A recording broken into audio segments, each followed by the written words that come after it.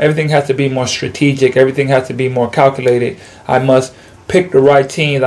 The right duration, the right country, the right contract structure. All these things must come into effect because I'm on the second half of my career. I'm rearing the second end, so everything I do must be structured. Playing overseas year round, I'm past that time in my life.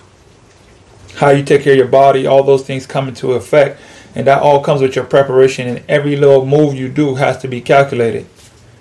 And people who has no idea of the calculations that we must do in order to have a successful career, to manage our career, to go to the next level, they don't know. They just see you come inside the gym and they feel like we're equals. Not when it comes to basketball. Not when it comes to what we do. Like, I do this. You feel me? And when a person don't do what you do, they'll try to bring up the moon to justify why you doing what you're doing. Just how outrageous that statement was, that's exactly what most people who are envious and hatred and hating on you will do. They will try to bring up the most craziest thing. You'll be talking about pizza, they're going to bring up the Pope.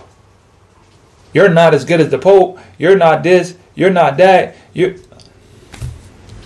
When people start nitpicking and talking about you're this, you're tall, you do this, that's just their envy, and that's how much they hate. And they see what you do and they're so mad that what you do and how you do it is so good that they can't do it, that they have to find a reason to try to pull you down. Don't listen to them. Do not listen to them. That's all they want. They want to be the ones to tell you that you are not good because they can't do what you do.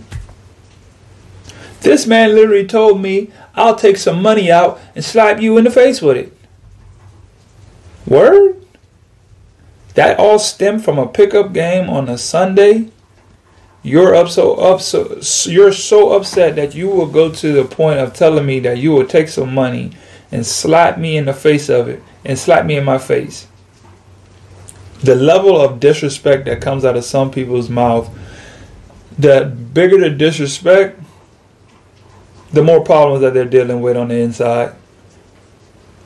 The lack of confidence that they have in themselves. Anytime you're going back and forth with somebody and the first thing they start talking about money, it just shows how self-conscious they are on the inside.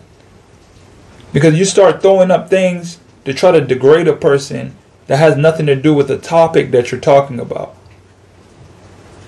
When people start trying to degrade you, it's because they have a personal problem on the inside that they're dealing with and they can't stand, so they're going to try to project that on you. Don't fall for it.